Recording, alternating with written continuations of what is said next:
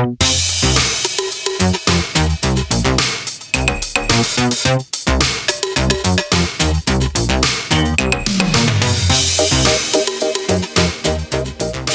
we are visiting the eras that made us, and we start with the 90s and the media. We are talking about the biz and the beat, the coverage. Media has always had great influence over us, whether it's in entertainment, whether it's politics. They exert great time, effort into manipulating what we think, what we see, and it is no different. It is surprising to me how much of it was going on in the early 90s in the pages of so many of the comic book magazines that covered the comic book business. Today, we take a deep dive. We read directly from their words. We share their words, no manipulation on our part. We just share with you some of the ways that they were trying to influence what you collect, how you collected it, and the people and the talents that you liked. And we do that all on an all-new episode of Robservations. Hey, everybody, and welcome to another edition of Robservations. I am Rob Liefeld, your host. We talk all things comic books, superheroes, and adaptions of comic books and superheroes in streaming shows, in cartoons, in movies, and video games. And my favorite, we include toys, action figures in there, often discussing them, but my absolute favorite is discussing the source material, the actual comic books and the brilliant creators that made them, because as I have stated time and time again, without the kick-ass comic book creators that I grew up with, that you grew up with, there's nothing to film, no movies to make, no streaming shows to make, no action figures to sculpt. There's nothing. The toy aisles are empty. The movie theaters are playing you something else, and the streaming services are looking even harder and deeper to find some sort of content that is going to, engage your eyeballs. Comic books and superheroes are my passion. I've been making comic books for 39 calendar years. Hired, 18 years old. Never looked back.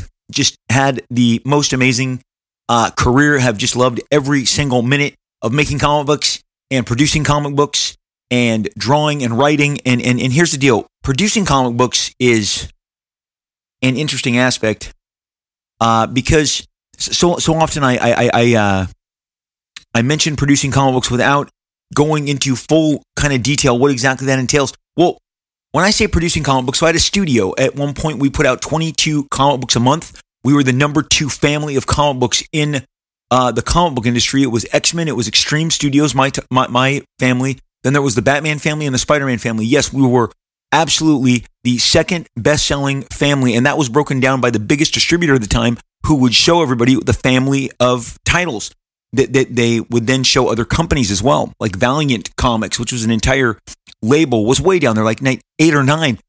Our studio, as I tell people, when comics sold the most, we were at the top, and we were giving people Brigade and Bloodstrike and Youngblood and Prophet, and that was following the incredible success that I had Marvel as a very young man, being able to create and fill the pages of their comic books with my own characters from my notepads, my journals, and that is what brought you Cable and Deadpool and Domino and Strife and X-Force and all those fun characters. Kane, Grizzly. I loved each and every character that I shared with you there, and because of the favor that you brought to those characters, I was able to branch off on my own. At Extreme Studios, I would put together teams, writers, artists, inkers, colorists, other color studios. We financed our own. I've talked to about it on this show at great length. I financed my own color department, bringing in students from tech schools and from Carnegie Mellon, from other tech schools, to come in and set up a computer network and give us the software that we needed to get on our way. And we knew that the first few books would be as clunky as possible. I later then hired key figures away from other color houses of the time. It's a competitive market. I hired key people away from one of the best, if not the best at the time, called Oli Optics. And he came and oversaw everyone's work and kind of gave influence and bettered and absolutely bettered the quality of our work. But budgets are a part of that. Who you paying? What are you paying? How much are we spending per book? Which printers are we using? Which what we called the industry called gimmicks. The printer would call enhancements. What's going where? None of that was by accident. All of that was with me right there guiding. This gets a mirror coat cover, brigade number 2. This gets rub the blood strike number 1. Okay, a triple gatefold pull-out cover on brigade number 1, and brigade 2 will have the mirror coat. Okay, this is going to get a special silver foil edition logo. All of that stuff is stuff that we would pick out together and analyze the cost and the returns. And it was a very exciting time, and it was a school of how to understand how to actually, make comics some on a budget, to decide to spend extravagantly and still get that money back. Profit fell under that. The entire first year of profit was an incredibly expensive year. The talent between Dan Panosian and later Stephen Platt were all incredibly well compensated, but the book sold extremely well. I mean, it launched in the 600,000s and then bumped up to the 850,000s when Stephen Platt came on. And just think if Stephen had been able to keep a deadline. Just think if Stephen had been able to meet the demand for his work monthly instead of crawling it down to like every 3 months, as we were forced to do to give you the artist that you wanted, because that's why we went after him in the first place. But the work slowed to a crawl, and there was kind of a resistance. We had to get him inkers. Again, these are all decisions that were made with me at the helm, knowing kind of the books that I wanted to bring you, and then having to decide what kind of budgets each of those books had. I bring this up because some of my lieutenants, Eric Stevenson, who is now a partner at Image Comics and the publisher of Image Comics, was a key lieutenant. Matt Hawkins, who has worked at Top Cow for over 2 decades, far longer than he ever worked at Extreme, but I gave him his first shot. Met him at a comic book store signing at Mile High Comics. He wanted to break into the business. I believe he was in banking at the time or accounting. And I just saw fire in Matt. I saw fire, and I knew that we could teach him. It was fun with Matt because the first year he was very scared of every aspect of the business, the brushback, and we're going to get to some of that with the retailers.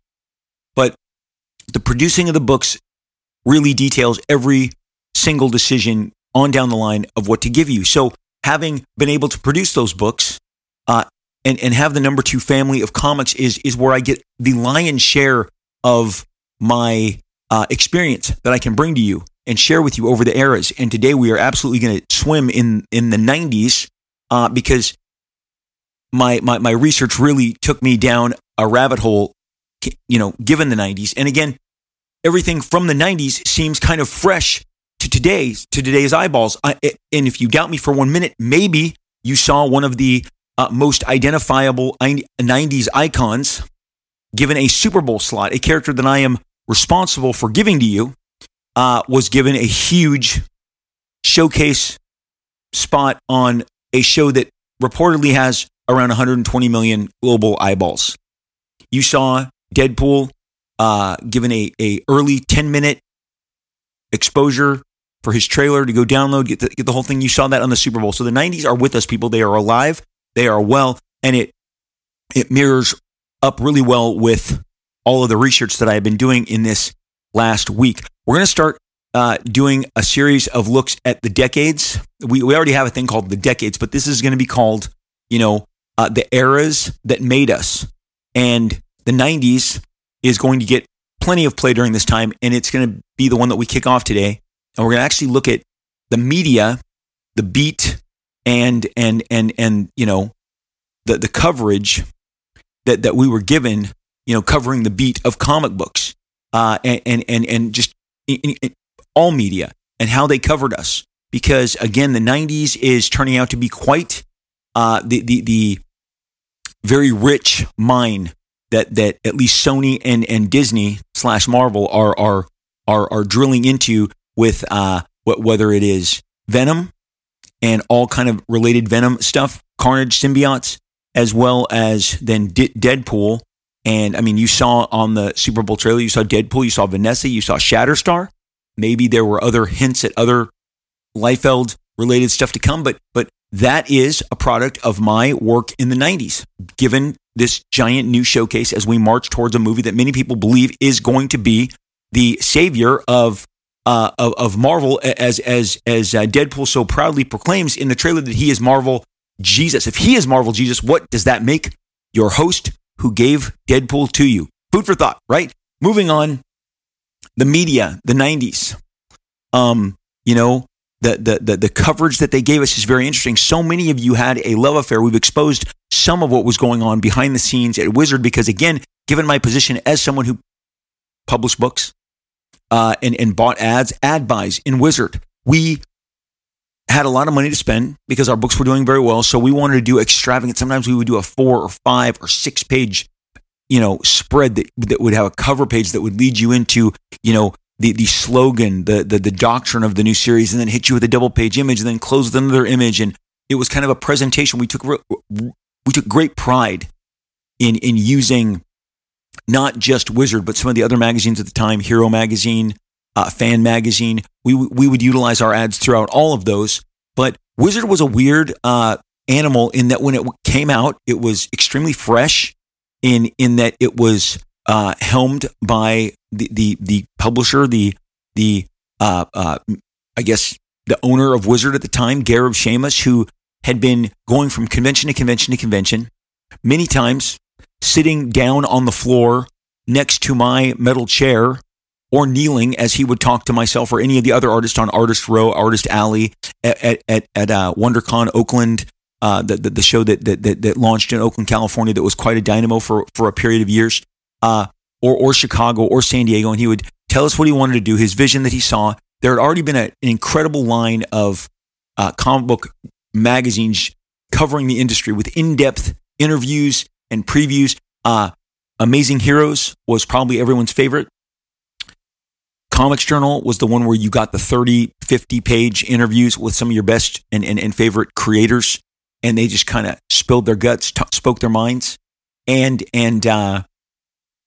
there was Comic Scene, which was a branch of Starlog, which was the number one sci-fi magazine. So Wizard was coming in, seeing an opening, and there was a lot of enthusiasm, and there was a tremendous amount of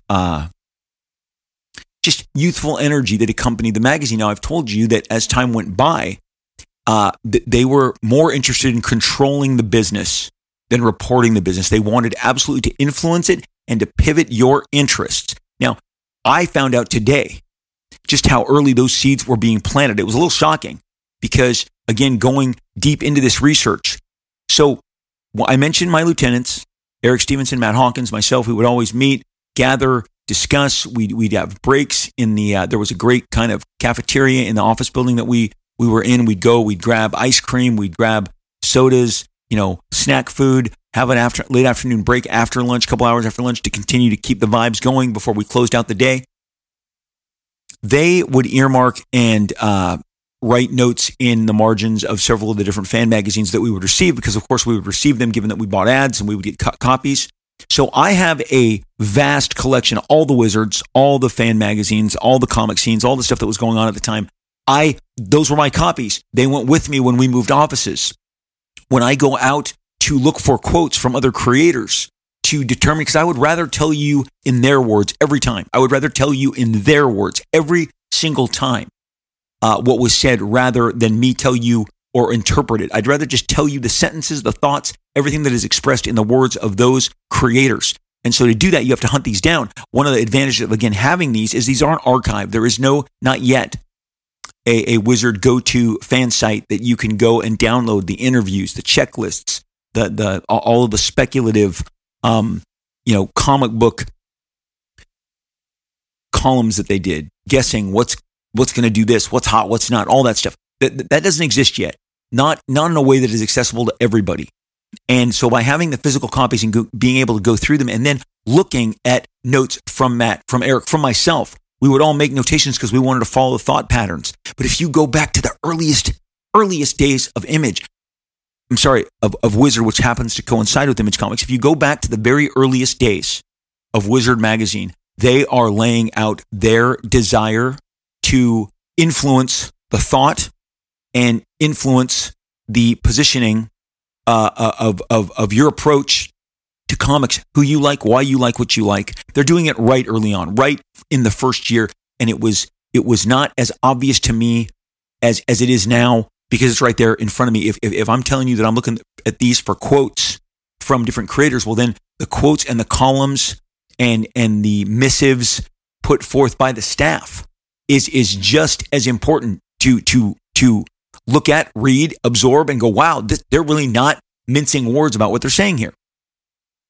We live in a world that's never been more media charged. When my children, all adult children now, ask me, well, Dad, what was different? What was different from what's going on in the media scene now? And simply, I put it as simply as I can, things were less political. They were wildly less political. You did not have politics take up so much bandwidth across the culture, and now with all of our social media platforms across every platform. And it just, politics happened. The president was there. He worked with Congress, with Senate, whoever. But it just, every decision was not second guessed, and reporters were less inclined to share with you ever their political beliefs. I believe, as you can look right now at any news channel, at any news show, and you can ascertain very quickly who is from a liberal position of thought and who is from a conservative position of thought. And there's positions within both of those positions, as we all know. I am a middle of the road, middle fence guy. Some guys, it's great because some of you are able to, respond back to me. I do live streams on an app called Whatnot, which you should absolutely download. It is the number one best collectible app. My name is Rob Liefeld. On Whatnot, you should get it. I launched a brand new comic book series called Last Blood on there, exclusively only available from me through my live stream. That's 28 full color pages, original material, brand new series that you can only get from me on my Whatnot live streams. And you can get so much more, not just from me, but from other people. Signed, remarked comics, exclusive variants, trading cards, collectible cards, all of it. Get the Whatnot app. Download the Whatnot app. You'll have a blast. They have all sorts of, again, as I said, they have sports gear, jerseys, that they have kicks. I mean, you name it, Whatnot has it. I'm on there as Rob Liefeld. Download it, follow me, and you will see when my shows go live. You'll get a notification, and hopefully you can join us and be part of the exclusive variants, remarks, specialty signatures that I offer, and especially my brand new book that is only available. And there are definitely numerous dedicated Whatnot variants only available for my Whatnot live stream. So definitely, I just use this as the pivot. Get Whatnot, follow me, and be able to go live with my live streams. And on one of those live streams, I asked a very candid question about something that I thought was going on, and I asked it from as middle of the road as I possibly could. One viewer responded with like an immediate knee-jerk response, even though I was asking people to explain a position to me. I said, I want to know, what are your thoughts on this position? Then somebody said, no way, Liefeld has been identifying as an independent for the last 20 years. He's been identifying on his social media. And I'm like, oh my gosh, thank God. I do identify as an independent. I'm a middle of the road person. I don't like any of the extremes in any of the top tier parties in the United States of America. I grew up and things weren't crazy like this. And this isn't political. It's to pivot you back to media and coverage. Okay. And in the larger sphere of the media, I watch equal amounts of liberal coverage and conservative coverage because I want to know what both people are saying. I do not want to be misinformed. Also, on my social media platforms, I follow equal amounts of liberal talk shows, hosts, magazines, websites as I do conservative. And I listen to both, wanting to understand both approaches to any given topic. That used to be something that I didn't click on the nightly news. And of course, I am of an era that there was only 3 networks, CBS, NBC, ABC. I was there in 1986, 87 when the Fox network was born and they announced their existence with a handful of shows. Married with Children. I think there was a show called Wolfman or Werewolf with Chuck Connors, who used to be a cowboy, and something called The Rifleman. I mean, guys, I was there. 21 Jump Street was, I believe, early on in that. But 3 networks dictated all through my teenage years, and they were on in our household, and they are hosts that you would not know that are gone, but those were just the news, the anchors who gave us the news, who did not insert themselves into the news. Nowadays, it is just commonplace, and I think it is. I've got to believe it is encouraged that each of these hosts curate a personality for you, like, hey, I'm liberal. Hey, I'm super liberal. Hey, I'm conservative. Hey, I'm super loony, crazy conservative. Okay. Well, I'm telling you, in sports, everybody has their positions. In entertainment, everybody has their positions. And people are getting far more clumsy at trying to hide or trying to kind of keep their own biases out. Case in point, I have followed a writer who has a giant platform, Bill Simmons and his Ringer Network. I followed him when he was writing columns for ESPN, and he would write these really long columns. Most of the time, he was dragging the Lakers. He is an unabashed Bostonian. His favorite team is the Celtics, the Red Sox, and the New England Patriots. He is a Bostonian through and through and through, and he writes through that lens. And he would write he was the guy that, to me, for my money, dragged Kobe Bryant more viciously than any other writer. And it was part of the reason that he that he resented the success that the Kobe Lakers had. That's just a fact. So let me put a pin in it right there, because this is to illustrate bias. This is to illustrate bias. This is not about sports, but it is a guy who has a giant news network now in the Ringer, and I am so entertained by him. I think he is a great orator. He speaks well. He presents his opinions, even when I don't agree with them. His Ringer Network covers entertainment, sports, politics, all of it. Okay, and I was listening to his sports, his final NFL football show post Super Bowl. It's what I use to get me to sleep, because I like to go to sleep listening to podcasts, and then if I wake up in the middle of the night, I'll just continue and it'll put me back to sleep. I just, rather than turn on the TV or look at my phone, which has lights and are going to distract my eyes, I just listen. Well, I cracked up because, of course, he is very protective of his Bill Russell era Celtics and that record when there was 8 teams in the league. And he is very protective of his Brady and Belichick Patriots. And he even his co-host goes, oh my gosh, cut it out with the Belichick thing. Because in the world of sports, in case you're wondering, Bill Belichick, who stepped away from the New England Patriots organization, stepped down, is no longer their coach, did not get a coaching job. And there's a lot of reasons that people feel for that, because he is a curmudgeon of another age, and he does not speak fluent, current athlete, offense or defense. The Patriots literally fell apart when Tom Brady left, and it kind of ended the discussion which one of these guys was the guy. And now you can tell me about Belichick's great defenses and his incredible mind, and I was totally team Belichick. I thought he was the guy. Tom Brady stepped away, continued to have A-level success, and Belichick cratered. Okay, he cratered. But in the grand scheme of things, after the Kansas City Chiefs won their 3rd Super Bowl in 4 years, he struggled to identify them as a dynasty. They didn't fit into his, he said, like, the Celtics, Russell's Celtics. And then there's, there's obviously Brady's.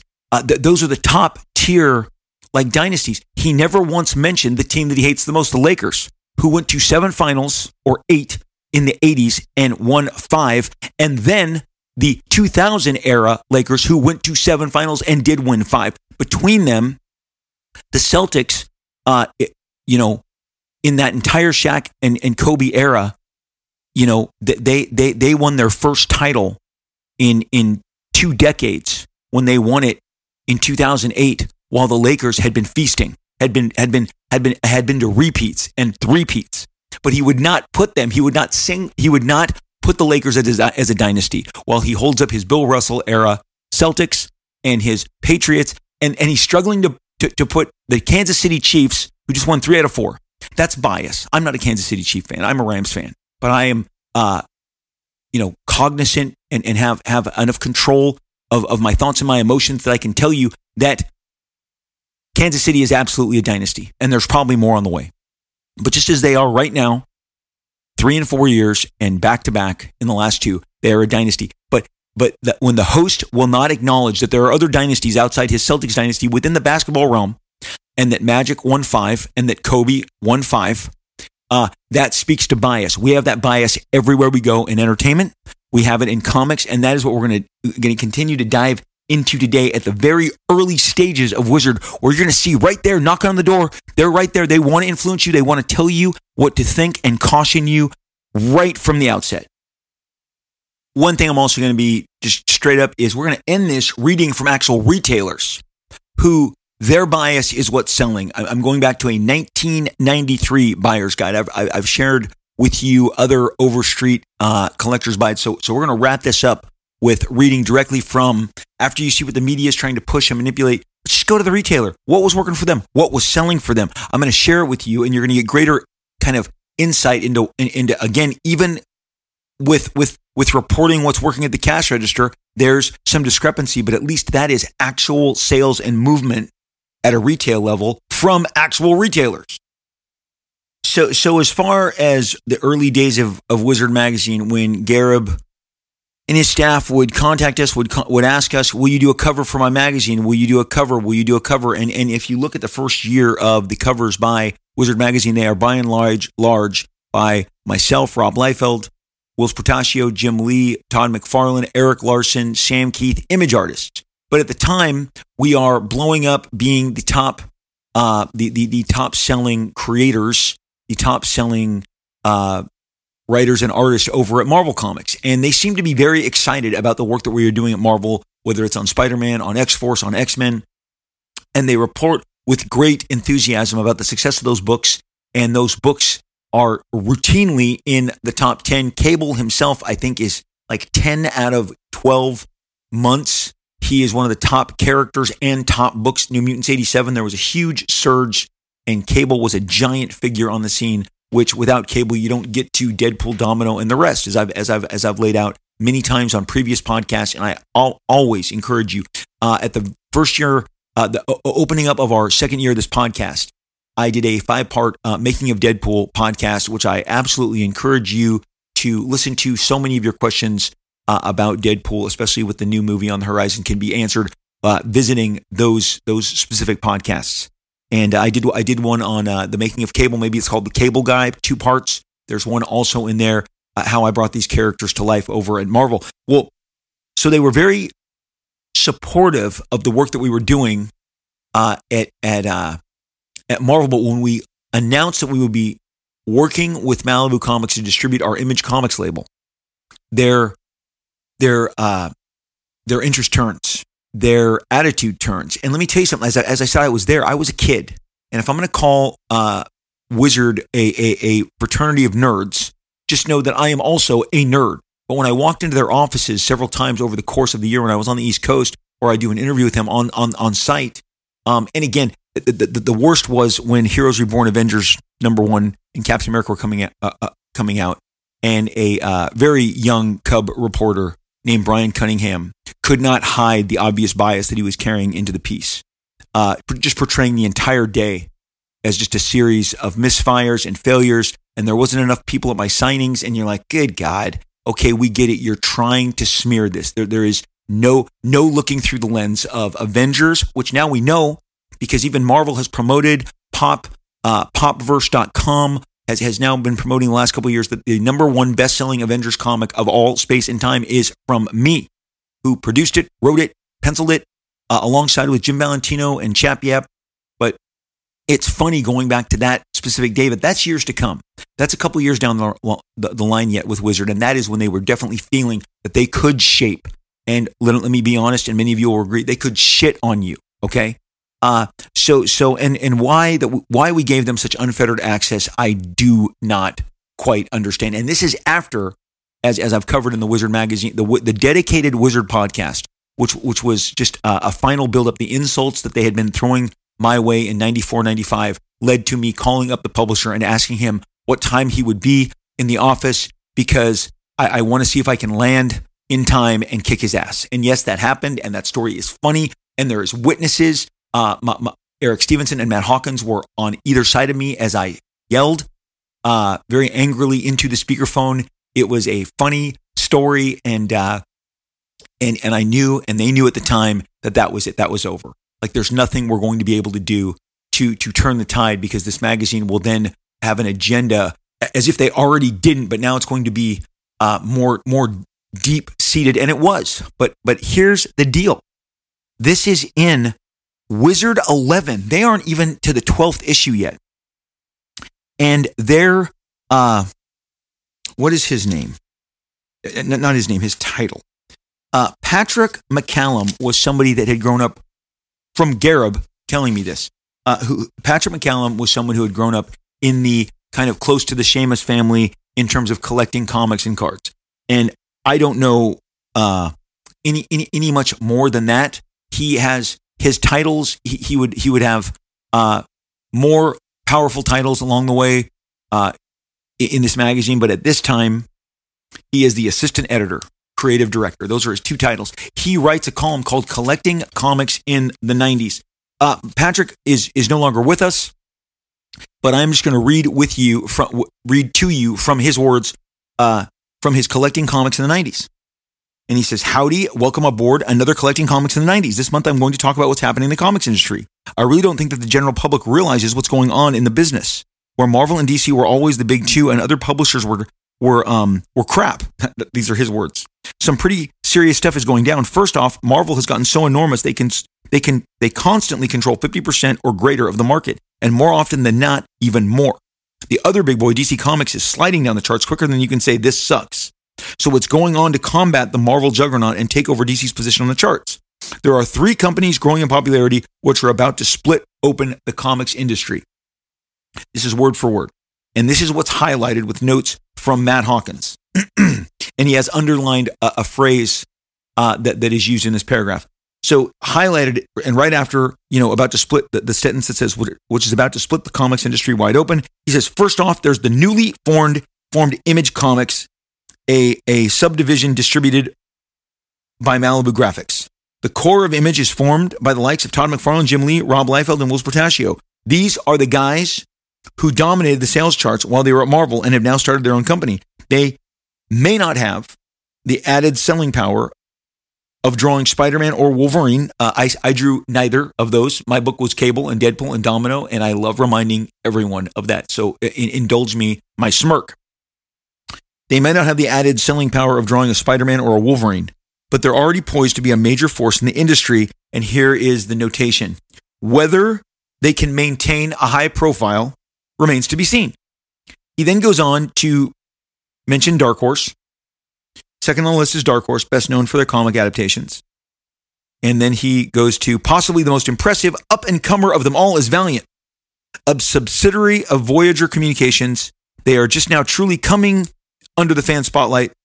Without the aid of a team of super hot artists for the benefit of high-profile characters like the Terminator, Valiant is pushing itself to the top of the crop by simply putting out well-written, high-quality artwork and building an understandable universe. And they have a solid fan base. And he says, it will be interesting for you collectors, investors, whatever, that's his words. So you collectors, investors, whatever, expect some spectacular products from all the companies listed. 1992 and 1993 will see a comic war as all the industry leaders volley to become king of the hill. It's not terribly offensive, but it sets the stage for everything that's to come. Whether they can maintain their high profile remains to be seen. Okay. And Matt wrote with a ballpoint pen, whether we can make it to the future, because one thing everyone had decided was that we were not going to be in business together long. Okay. I was in business together long enough to have 22 books a month and have Extreme Studios be the number 1 family of Image Comics. I was the number 1 family in the number 3 company. Okay. So this is from, again, Wizard, issue 11. And that is Mr. Pat McCallum's kind of stated position. Now, interestingly enough, and you're going to see a pattern here. Wizard number 15, Will Portacio Wetworks cover. He has his column, Collecting Comics in the 90s. I just want to make sure that his what position, what exact title that he has within the company at this time.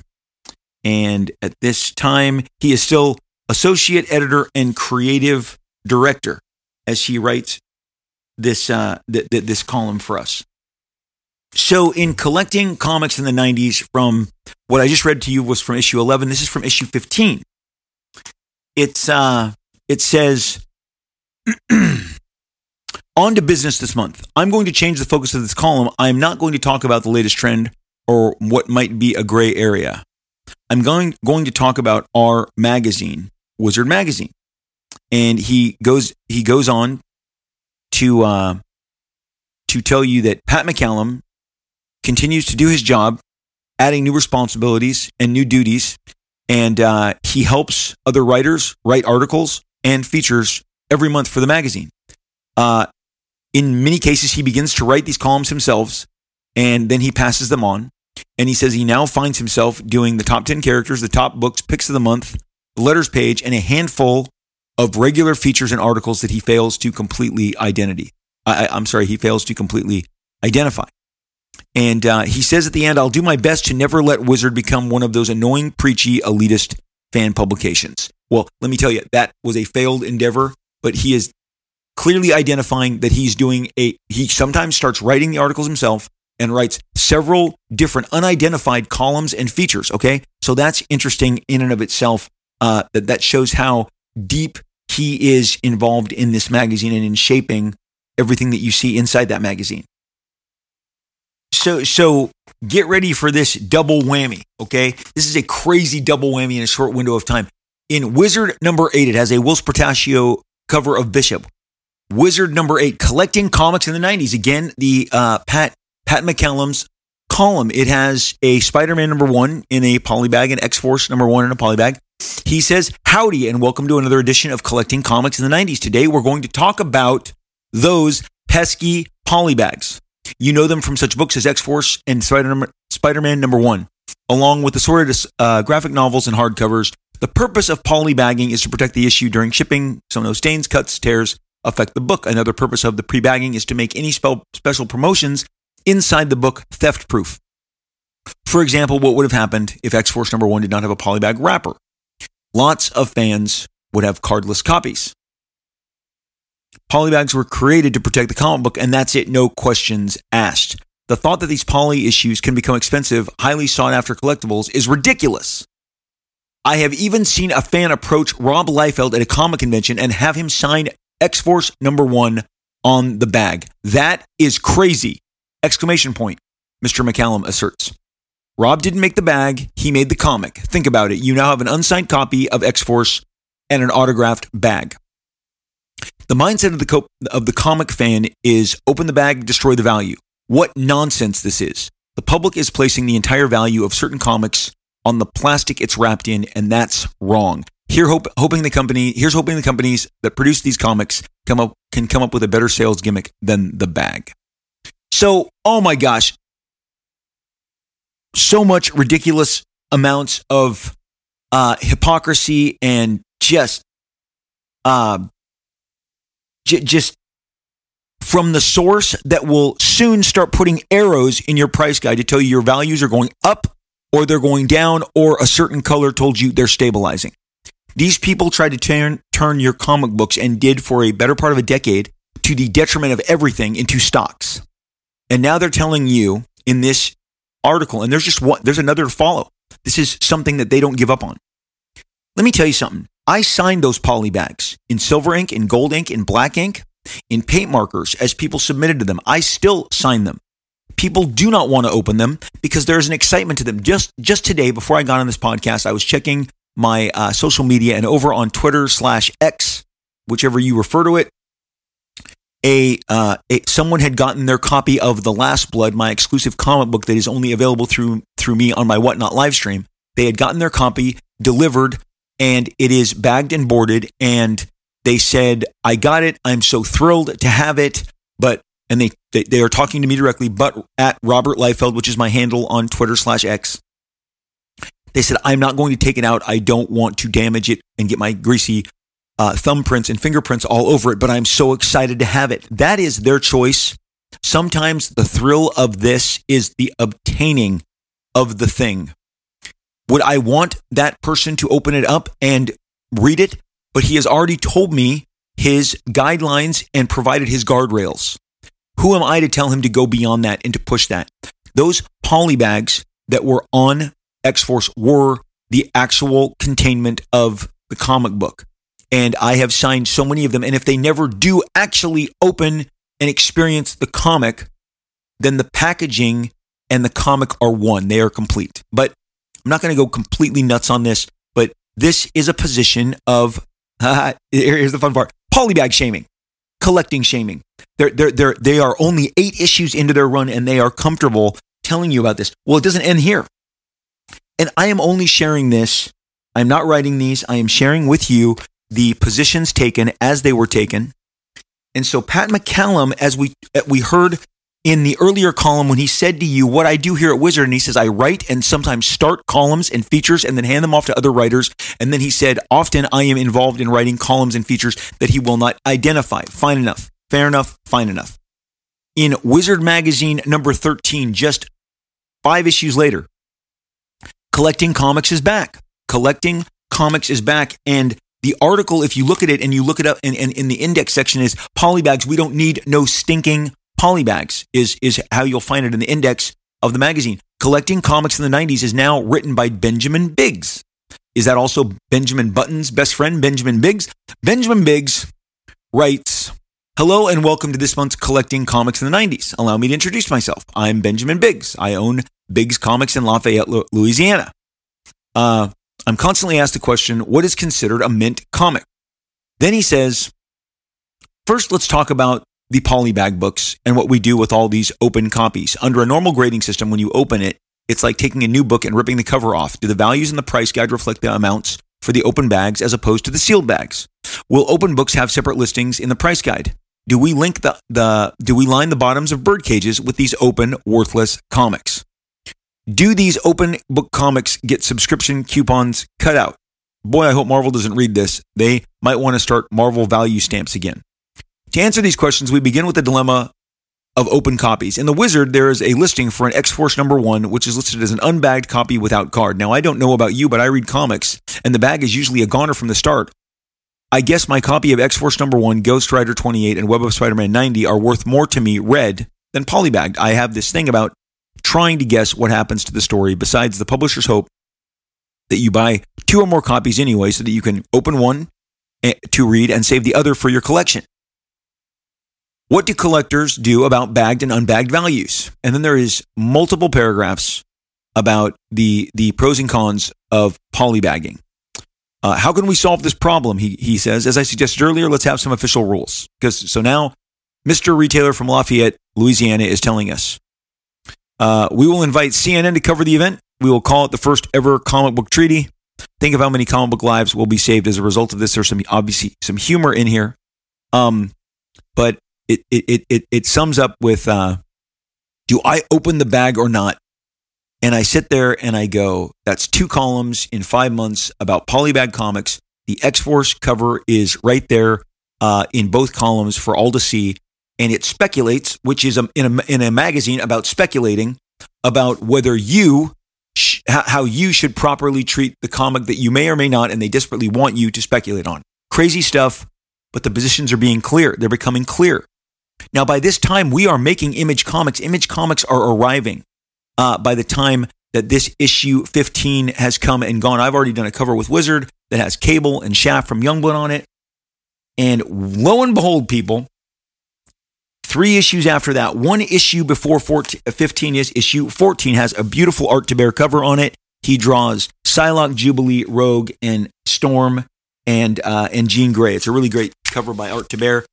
On page 9, there is an editorial by Patrick Daniel O'Neill. Wizard loved to hire people named Patrick. Just like the movie industry likes Ryans, and they like Chris's, okay? Wizard had Patrick Daniel O'Neill. He did some very combative, ridiculously, they're stupid. He did a follow-up interview with me, and they're like, round 2, and he asked me more really stupid, dumb questions where he tries to stir up drama. But this man, Patrick Daniel O'Neill, writes, he has a special column, a letter from the editor. This is important, people. It's on page 9 of your Wizard number 14. And it states, more than a year ago, in the very first issue of Wizard, I asked questions about the role of the editor in the comic book business. Today, I am forced to ask hard questions about the role of the writer. The general public, unfortunately, is blissfully unaware that comic books are still done by more than a single person. A comic book writer who at a party announces something like, I write Colossal Guy, is likely to be asked, can you draw me a picture of him for my little boy? What a weird, that's not true. The writers must then explain that someone else, an artist, draws Colossal Guy's adventures. He goes down and he says in this third paragraph, because he talks about some of his favorite writers, he says, something has changed. The last sentence in the previous paragraph says, but the writer's contribution to the great collaborative series was never neglected. He's talking about Bill Finger. He's talking about Will Eisner, Otto Binder, Gardner Fox, who he calls as great collaborators. But then in this third paragraph, something has changed. More and more artists are clamoring for the chance to write their own stories, and editors and publishers are responding positively. Sometimes these artist writers turn out to be true gems. Frank Miller, Walt Simonson, Dan Jurgens. He actually says Dan Jurgensen. There is no Dan Jurgensen. There is a Dan Jurgens. Someone wasn't editing the day this went out. John Byrne, for example, are the gems. Dan Jurgensen. Hello, Dan Jurgensen. I look forward to meeting you soon. Walt Simonson, who maybe... Frank Miller, Walt Simonson, Dan Jurgensen, who we know to be Dan Jurgens, John Byrne, for example, are his gems. But lately it seems that the artists who decide to write are getting the nod based solely on their popularity, without regard to their writing ability. The results have been a spate of books with fantastic art and no story to speak of. It's like buying portfolio albums of loosely connected pictures. But they aren't comic books. Comic books are primarily storytelling vehicles. If the stories are negligible, so are the final results, no matter how impressive the art may be. My advice to you, the reader, do not settle for second-rate or third-rate writing combined with extraordinary art. You wouldn't settle for the opposite, would you? You wouldn't settle for a movie that was filled with terrific images and no story worth your attention. And he says, actually, considering the success of Batman Returns, maybe you would. So, very snide. Read into every hostile sentence in there. Who is that tailored at? Well, none of my fellow peers are listed alongside Dan Jurgensen as standouts. But that is Todd McFarlane, Rob Liefeld, Jim Lee, Mark Silvestri, Jim Valentino, Eric Larson. We all wrote our own stories, and we had tremendous success doing that at Marvel as Eric took over the reins, writing and drawing Spider-Man to great acclaim, as Todd McFarlane took over the reins, writing and drawing Spider-Man to great acclaim, as Jim Lee took over writing and drawing X-Men to great acclaim, as Rob Liefeld took over New Mutants, transforming it into the uber best-selling X-Force to great acclaim, and so on and so forth. We did 2 podcasts talking about Jim Valentino grabbing an underserved concept from Marvel and making it a hit. They are starting to shift, and they think Wizards doing well. It's in people's hands. Let's start pushing them towards things. Polybags, bad. Why are you having Rob Liefeld sign your polybag? Why are you supporting artists who can't write? Let me go back to where he says these people who are getting the writing assignments are doing so only because they're popular. Hello, Mr. Patrick Daniel O'Neill. John Byrne got to write because he was the number 1 artist in comics. And upon separating from X-Men, Jim Shooter said, why don't you try your hand at Fantastic Four? There was no comic book that John Byrne had written outside of himself. Like, he didn't write for someone else. He had only been writing stories for himself. He did Marvel 2 and 150. He did 2 fill-in issues that came about a year before he took over as the dedicated writer-artist and would go on a 4 to 5 year run on Fantastic Four. The idea that he was somehow banging out scripts for other people prior to writing for himself because he was so sought after and so popular and people wanted to see how deep that range of his creativity went, that is all a result of his popularity. Frank Miller, a result of his popularity. When George Perez decided to write, a result of his popularity. Walt Simonson had been drawing other people's stories. Roger McKenzie on Battlestar Galactica. He had been drawing David Michelinie stories on Star Wars. He then got the reins and he took over on Thor and blew everyone away. But it is because his popularity as an artist and that people really wanted to see what he was going to do next. And he was able to negotiate, I am going to be the boss of this because people already like me, and let me see if they can again tap into the full range of my creative capacity. And that's what we did. Again, I'm going to share with you in the weeks to come as we continue to mine this rich 90s material, but what we're setting up today is very clearly a Wizard magazine that is starting to tell you and challenge you. And honestly, that's not their job. Tell us what's happening. Don't become the story. Just tell me what's going on. Tell me the events of the day. Tell me what someone said. Show me the words that they said. Interview them. Let me, read their creative process, their thoughts, their approach. Stop trying to dictate to me what I like and what I should like and what I should, how I should treat the things that I like. I am going to, I guarantee you this year, sign polybagged comic books, X-Force comic books. And the irony of this is there are issues of Wizard that started to come in a polybag fan magazine, other parts of these, the fan press, the comic book journalism was starting to deliver on polybags, which again came with trading cards, comic books. It's just the vitriol that they're starting to turn towards us is very, very noticeable, and it begins to build. And I'm going to share with you one last aspect as they speculate to Image's future. Wizard number 11 has a Spawn cover. Todd had already done a Spider-Man cover. This is his first Spawn cover for the magazine. This comes in their Market Watch section, and again, it has notations from, I believe this is from Eric Stevenson. And that sound you hear me is clearing the note to put it above so I can read the note and what he's commenting on. But in the Wizard Market Watch section on page 94, congratulations are in order for Image Comics. The new creator-owned comics, the company's premier issue, Youngblood, set an industry record. To top that off, Spawn is currently set to best that record. That number continues to rise. And here is the highlighted portions. They say, way to go, Todd. The jury is still out as to how successful Image's other projects will be. It said, speaking of Youngblood, it not only sold well, it completely sold out. Stores with first prints in stock aren't having problems selling the title for an extra few bucks, marking them up. Then here we go, another interpretation of the market. How long the higher price will hold is doubtful, however, when the Youngblood miniseries reaches completion. All the issues will be collected and sold together at stores like Walmart. So will Spawn. That was the book that kind of spearheaded this because Todd had a relationship with the guy that was selling comic books to Walmart and brought us all in on it. This is a good idea to introduce new readers, but it puts a bad taste in the mouths of fans who are collecting the book in the direct market. Youngblood's mini release is the only Image title scheduled to release that way. Bad info. Shade, more shade. Can you see what's going on here? And conveniently, the market report does not have an author attached to it. This magazine is telling you, hey, Youngblood's doing well, it's selling out, but you might want to think about how valuable those books are, as if I was putting them out to make them valuable in the first place. I produced Youngblood to get to as many people as possible. We ended up selling well over 1 million copies. Outselling everything at Marvel and DC. Our reorders were through the roof. We went back for multiple printings. And yes, we did have the Walmart distribution, as did Spawn, as did Wildcats, as did all of the initial Image books. Dale Keown's Spawn was one of those collected. They came in these really nice, I love saying clamshell, hard clamshells that would have 3 Image comics in them.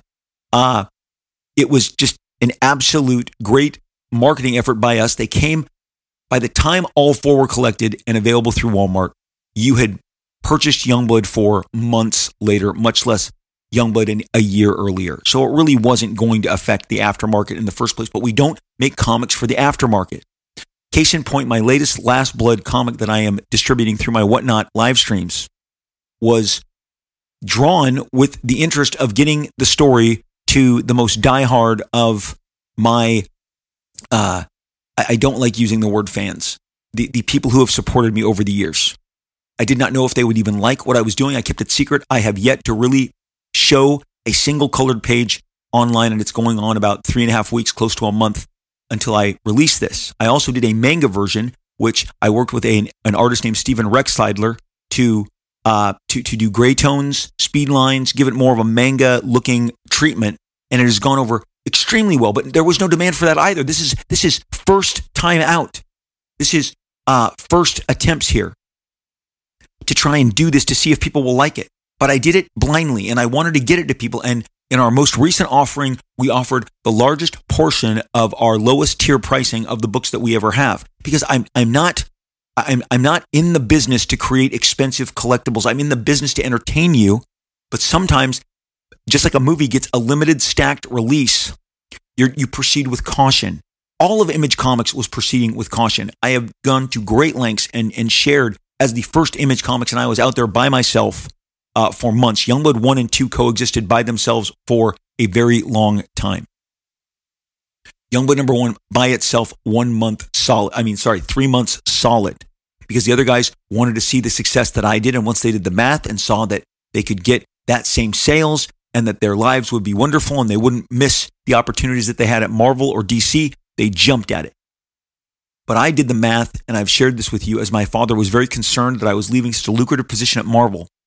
I did the math based on me doing 10% of what I was doing on a monthly basis with X-Force, which was selling about $1 million a month in the first year. And I said, what if I'm only able to sell 100,000 copies, which again, in today's market is huge. But back then, 10% of what I was doing is what I based the faith that I believe the market would give me, because it's uncertain at all times. But again, we have just begun to glimpse, as we look into the 90s, the eras that made us, the 90s today, the media, and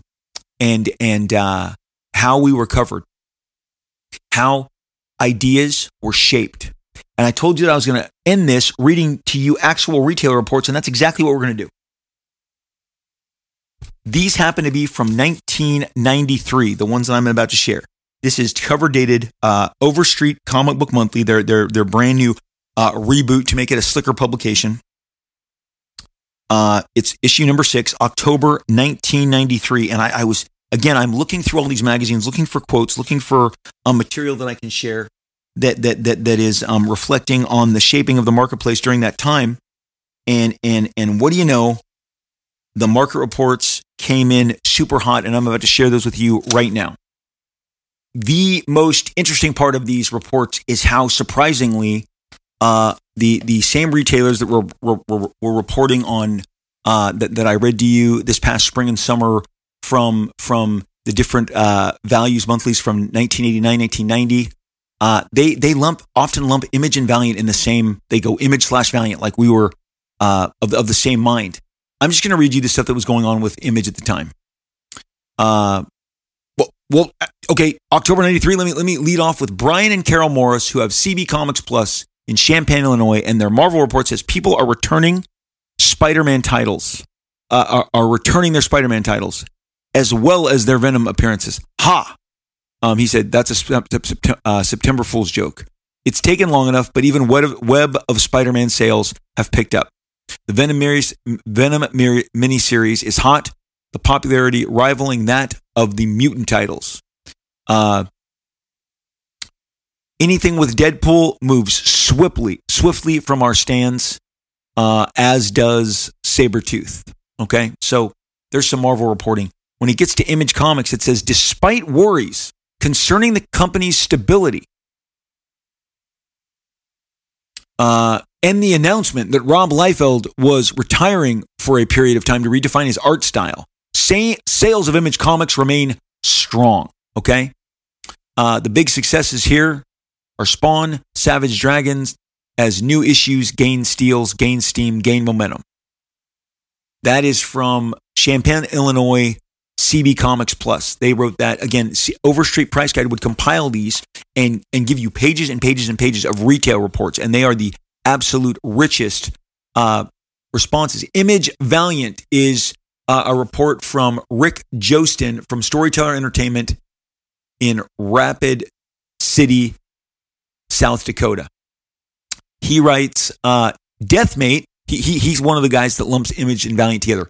Deathmate, which was the crossover that we had set out to do in late 93 with Valiant. Deathmate is not a disaster. It is also not a blockbuster. So far, Deathmate has sold respectfully, especially the prologue. but it appears the price point for the middle books is a little too high for our region. Unfortunately, all the Image Valiant characters are so new to comic readers that event status for this crossover is not great. With so many new characters and teams pouring out of Image, half the readers don't even know which universe the characters belong in anyway. The crossover would work far better a few years from now. Image suffered from some overabundance of titles. When they finally get some of these published, it was a matter of all at once. Most readers are sticking with the core 7 titles that came out of Image and are not looking to buy the spin-off books at this time. That is a very matter of fact, just a very basic report that just tells it like it is, and you take it on face value and you can make adjustments according to that. That was a very generous report from a comic store in South Dakota. Larry Kane from Haley's Comics in New Brunswick, Canada, says Wildcats, Stormwatch, Savage Dragon, Shadowhawk, Cyberforce are solid hits. Pitt has been hurt by the long wait for the second issue. The ending of some of these titles has generated much conversation. The Max are most mentioned as ones that are going to be missed. Is there any news at all on Wetworks? Okay, so that was just, again, another very basic, very down to the point, what's working for me, what's not. This report comes to us from, let me see what store. The majority of the report was on the other page. Forgive me. This is from, okay, sorry, I already told you, New Brunswick, Canada, Haley's Comics. He says here, Spawn back issues have done great. Wildcats, Youngblood, Savage Dragon, Cyberforce are moving well. In summary, we are very much in a new issue market. There are just way too many titles out there. Flavor of the month prevails right now as everyone tries not to miss the next hot item. Most people are on a budget, and there just doesn't seem to be enough money to go around. Okay, so again, just another very basic, very, very matter of fact. Let me see if Greg Harder from The Collector's Slave has something specific that he wrote that I could share with you guys about what was going on in the marketplace. Again, specifically, because this is the rise of Image. He just lists in other items. He says, he just kind of says independent comics are being requested and asked for, but most of his report is on Marvel and Star Wars comics, quite honestly. So again, if they're not making a dent and Image Comics wasn't making a dent in their area, they're not going to give you extensive coverage. Again, it's very interesting to read these market reports. This particular report is generated from the Book Trader in North Dakota, in Minot, North Dakota, and they write, my hat is off to Image Comics. In the last 2 weeks, I have seen Image Comics actually deliver on their promise to get us titles on time. Image is finally going to be able to create a new image for the customer and the retailer alike. On his Marvel, he says Marvel continues to lose customer confidence. If I am reading the comments of my fellow advisors correctly, this is happening elsewhere in the country as well. And then they go on to kind of talk about how difficult Marvel comics are doing. The X family and the Spider family are falling off for this guy. When he gets to Valiant, he reports on the Deathmate series, and he says, the Deathmate series, published by Valiant and Image, is doing very well. We will see what happens when the Image comics come out. So again, just very matter-of-factly, and you know what? More of the Deathmate reporting throughout this, just to pick a hot button topic that the media would have you to believe was such honestly, the media would have you believe that book was kind of a failure.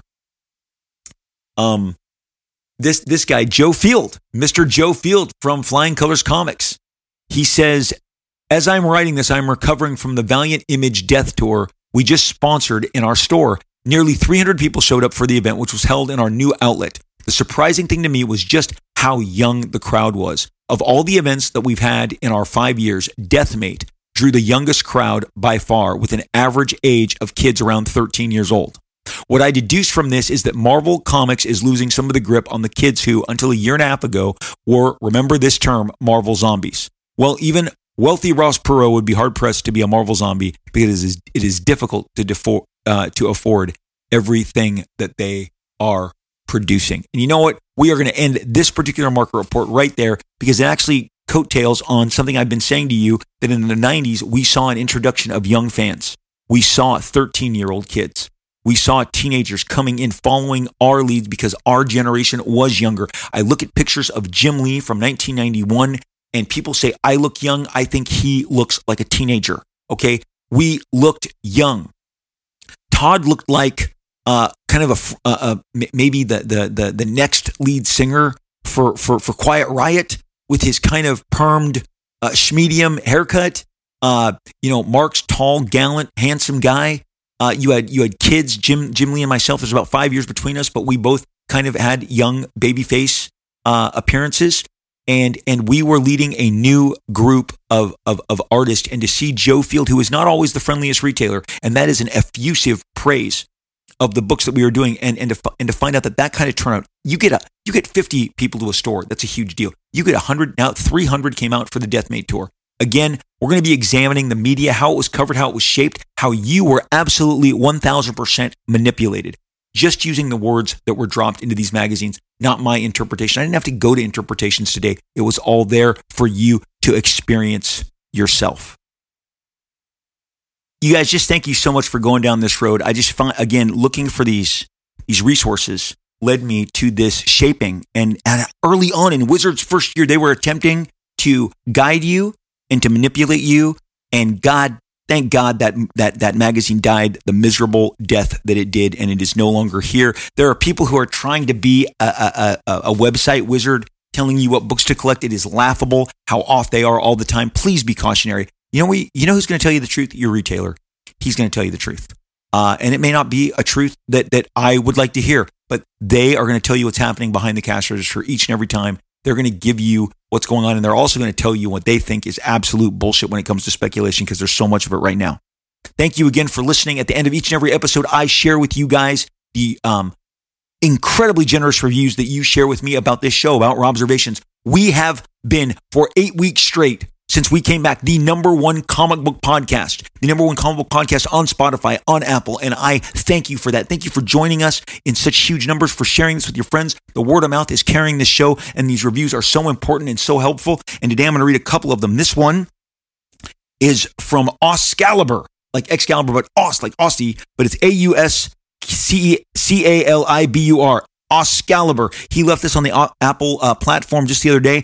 It's 5-star review, the sequel, 5 stars. What I love about this week's episode is it is a great example of how Rob can tell a very personal story framed within the context of comic book history. Truly speaks to his talents as a storyteller. Forgive me for sharing, but Rob speaks often of the bicentennial so frequently.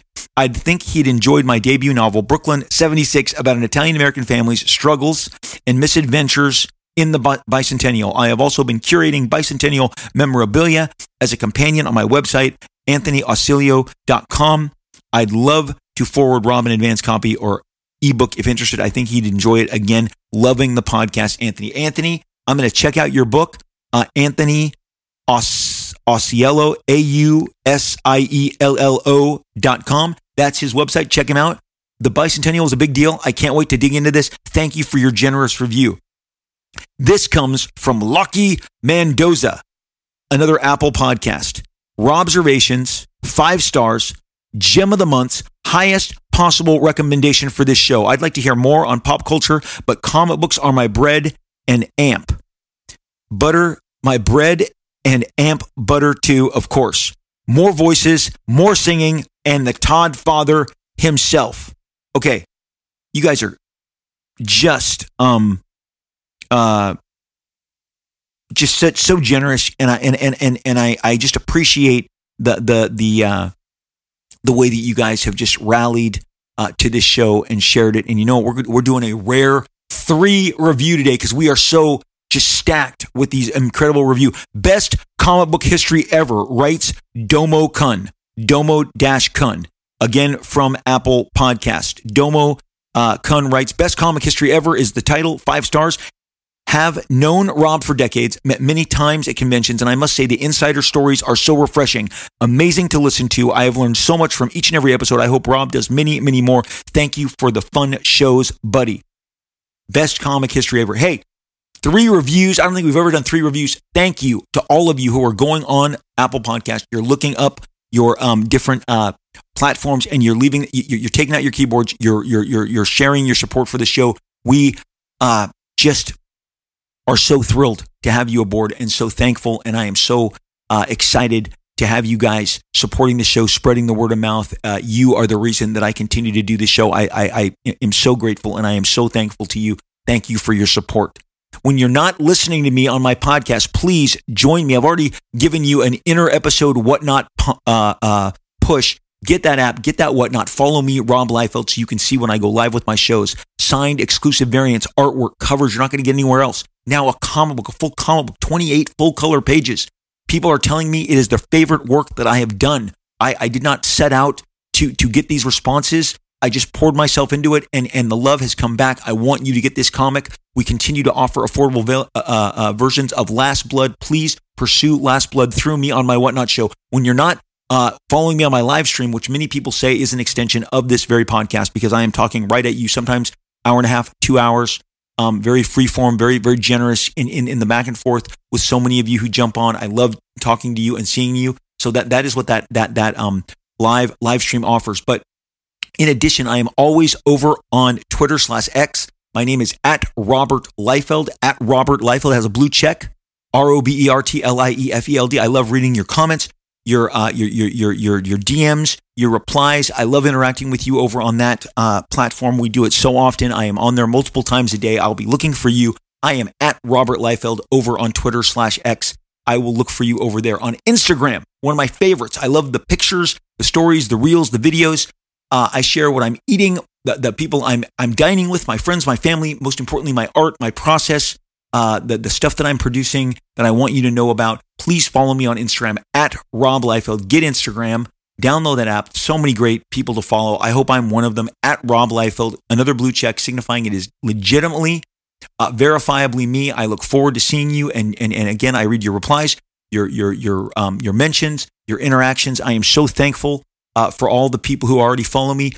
That's where I promote, where I'm going to be doing live streams and so many of the other comics that I'm publishing and the events that I'm doing. So please follow me at Rob Liefeld over on Instagram. Give me a shout.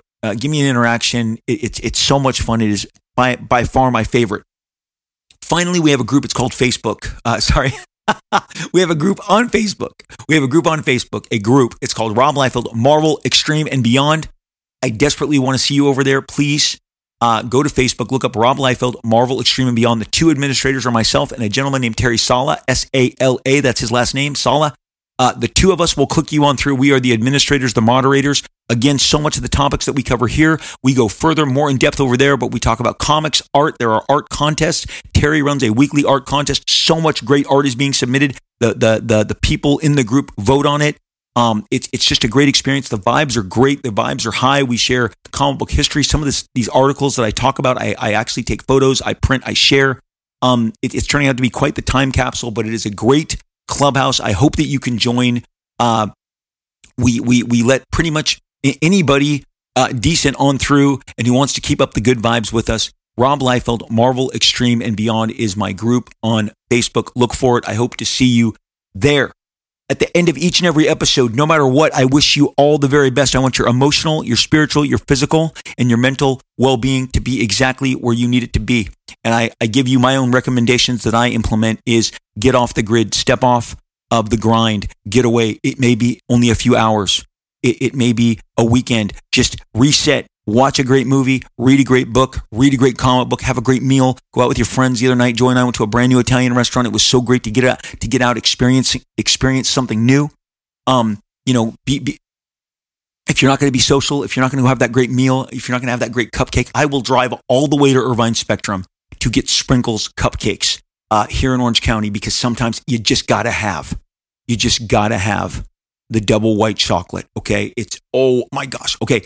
I love sugar. I love sugary treats. I love gelato. I love ice cream. I love pizza. I love tacos. I love burritos, enchiladas. I love Chinese food. Oh my gosh. Give me General Chow's chicken. I mean, come on. I am all over all sorts of food. Food is a great comfort and getaway and trigger, but try and enjoy it with a great friend, go to a comic store, go to a bookstore, go to a toy store, whatever is your love language. I hope there's someone who can indulge you, or do it yourself. Do it yourself. You'll always get something out of it. When I do those runs, you think I get people in the car to go do a cupcake run? I don't. I do it by myself, and I'm so excited. I actually drive home faster. I do.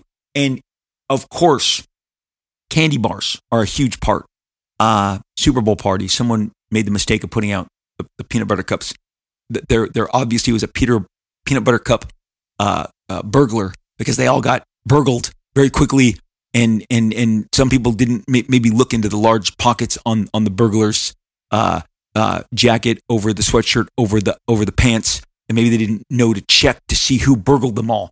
I think that person resembled me a great deal. I love Reese's, not Hershey, Reese's Big Cups. They are my go-to once a day. They're my super vitamin. Okay, let's just call them my super vitamin. Anyway, you guys get it.